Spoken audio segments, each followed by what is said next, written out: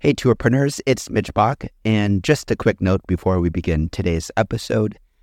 Tourpreneur is currently sponsored by Google. We're thankful for their support of our community, and we are offering with them a completely free course helping you unlock the power and potential of Google's Things to Do program, which is specifically helping tour operators add their tours to Google in new ways that gives you new exposure and more direct bookings. To learn more, go to tourpreneur.com/Google. And as always, show notes, more resources, links to our newsletter, our business coaching community, and so much more are available on tourpreneur.com. Now to the episode. Today's episode is brought to you by Checkfront, the booking platform trusted by over 5,000 tour and activity operators around the world. You can start your own free 21-day trial over at checkfront.com.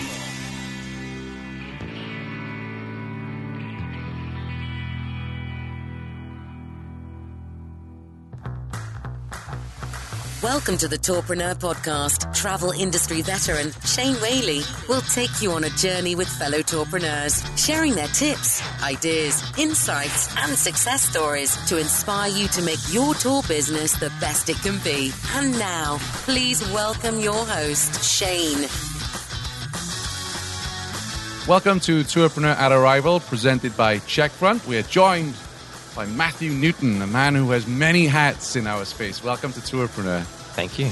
First of all, I want to thank you for running an excellent Facebook group that I urge all of our listeners to join up to. How long has that Facebook group been going? It started about 4 years ago. Kelsey and I together. Yeah. It's grown to about 11,000 operators. Yeah. As you can imagine, there's a lot of people who come in there trying to sell stuff. So we're up to about 2,000 people banned, actually, from the crew. Yeah. Lots of people just forget that Facebook's a social network, right? So the idea of Tour Operators United is to come in and share your problems and ask questions and all that sort of stuff and leave the selling your destination to one side. Yeah. Most people get it, and it's been a lot of fun. Yeah, I learn a lot because when I joined the group, as I've said often on the show, I've never run my own tour business. So I'm really curious and very keen to learn about what it's like on the other side. Right. When I read the questions, like majority of the questions that are posted on your group, I learn a lot from the problems that people are posting, and then the solutions. It's great to see the community come together offering advice. There's a lot of people in there who have very interesting opinions. Yes. Right? And to see people having their assumptions and values challenged, right? So you would have seen the other day on the group, some guy came in complaining about OTAs. I saw that, and you handled that very well. And the greediness of OTAs and stuff like that, and having the perspective, like multiple different perspectives on this industry, I'm just like, I disagree, right? Yeah. And so he had a lot of fire come back his way, and I think it opened his eyes as to, sometimes we fall into lazy assumptions, right? We forget that everyone's trying to make a go of this industry. Pretty much everyone is passionate about the industry, and they really care. Yeah. So how long have you been in the tours and activity space for? Since about 2009 in some way. So I used to work for an SEO agency in Australia called ROI. And they're a generalist agency, but they put me in the tours and hospitality section. And that's how I learned about marketing. And I just noticed there were some really specific things that people were doing right and people were doing poorly. One thing that's amazing that I didn't anticipate about working at a marketing agency is that you have access to... So I was managing 60 accounts at one time, right? Wow. So I was like thoroughly overloaded. Yeah. But I had access to 60 analytics accounts, that means, right? It was like being inside the Matrix. Can you imagine having... As a tour operator, imagine having access to the books of 60 operators, seeing how much they pay for every single thing, seeing how much they make for every single thing. It's kind of like that from a marketing perspective. So I learned very quickly like what makes a website effective, for example, what SEO tactics work and don't work and all that sort of stuff. When I finished that was the genesis of TourismTiger. I decided to just take all that knowledge and put it into one platform, and that's how I got started with TourismTiger, which is the website company that I started way back. Yeah, that was the start of my journey. Well, TourismTiger, we actually owe a lot of thanks to, because it was an article or a blog post on TourismTiger that was written by Alice of Flying Bike in Asheville, because they worked with you, you built their site, and she wrote this article about her first 12 months in business, which was a really fascinating article. And then I called her out of the blue. I said, I've read your blog post. Right. I've got this idea for a podcast. Do you think you would listen to it? And she was very enthusiastic. So had I not read that blog post, you and I probably wouldn't be sat here chatting about tours and activities on the podcast today?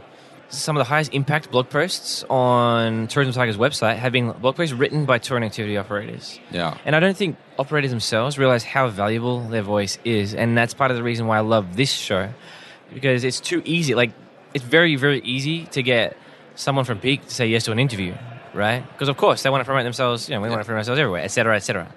But as an tour and activity operator, your voice is insanely valuable. There's another blog post on TourismTiger, which is multi-day tours, how to get the elusive first customers. And I've had multiple people I've spoken to who just basically ran the playbook in that blog post and has changed their lives. And my wife is included in that. Yeah. And so obviously Alice and Torin, I really appreciate, they gave us a really nice shout out on episode 1 of your podcast too, right? Which is the most popular episode. It's funny, those who aren't familiar with it, that episode 1, because everyone goes back to episode 1, right? And it terrifies me because that's the first go. Right? Yeah. It's like the first tour you lead. It's like this unfortunate fact of podcasting that the episode 1 is always the most popular one. Yeah, but they're great guests because they are my avatar. When I'm recording the show, that's who I'm thinking about. I'm not thinking about the big, massive tour operators out there. I'm thinking about Alice and Torin and all of our other guests that have been on about what problems are they facing, what challenges they are needing to overcome.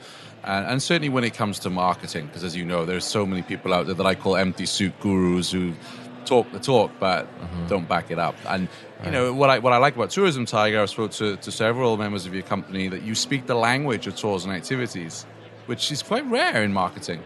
I'm very, very sensitive to... Carrie, can you edit that out, please? All right. It's too easy to slip into BS. I kind of developed an internal framework of how to communicate in a way that people actually find industry. And one of the things is be specific, right? Yeah. Like talk about actual relevant problems. So a lot of people have a tendency to want to talk about, let's talk about trends with millennials or trends with Chinese. And millennials are fantastic, Chinese great, right? Chinese food is great, Chinese language is great, Chinese people are great, right? But the reality is a day-to-day tour and activity operator, they have much more pressing problems than to read about general industry trends. So I think it's very interesting to stay in touch with people just by talking to quite regularly to tour and activity operators. Our biggest win we felt with Checkfront is customers being able to book online and not have to make that phone call to us, and they can just navigate our website, go through your interface, and just book directly with us. Once we get into it and once they see all the system can do, it's quite funny because you kind of see a world open behind that before them, and they're like, oh my god, and I can send emails and I can manage how many people come and I can check their means. I'd recommend using Checkfront because it's simple, it's straightforward, it's easy to use, and most importantly, there are never any problems. Could you share with us, because you obviously look at a lot of tour websites, activity websites, what are some of the mistakes that you see people making when it comes to their websites? The biggest mistake is mentality. So many of the mistakes that you see are driven from the same core fundamental error of thinking, which is you forget what it's like to come and look at a company for the first time. And I would really encourage people just to get away every now and then and book tours and activities and put yourself and just pay a lot of attention to how you're searching. Because nearly every website I go to, it's not ridiculously and clearly obvious what it is they do. So if I go to a tour and activity description page, I should be able to understand everything that's included and have all of my objections overcome without reading any words on your page, just by looking at your photos. I don't want to sit there reading paragraphs of text. Give me what we always call it a snack pack. Just give me the basic summary of how much it costs, when does it run, who is it for, what's included. Duration, all that stuff. Yeah. I always say to people, imagine if you went to search for airfares on Expedia.com, right? And you search, and the first thing that comes up is they tell you what the check-in process is going to be like. And they start telling you about the food. And you're like, guy, I don't care about that stuff at this moment. I'm actually just looking for prices. Thank you very much. It's weird. Like, we understand that fundamentally when it comes to booking an airfare. Booking tours and activities is very similar as well. Like, people have basic filters they need to get through before they're even willing to invest time into learning about your company. What's the best piece of business advice anyone's ever given you? The best business concept that I've learned has come from an entrepreneur called Dan Norris, who he's written a ton of books. But Josh Oakes is actually someone who's communicated this in a really great way for the tour and activity space. And that is, he learned that business got easy when he finally created a product that was difficult to compare with others, if that makes sense. So he says, like, if you have a product where it's easy to, like, compare apples with apples, you've already lost the game.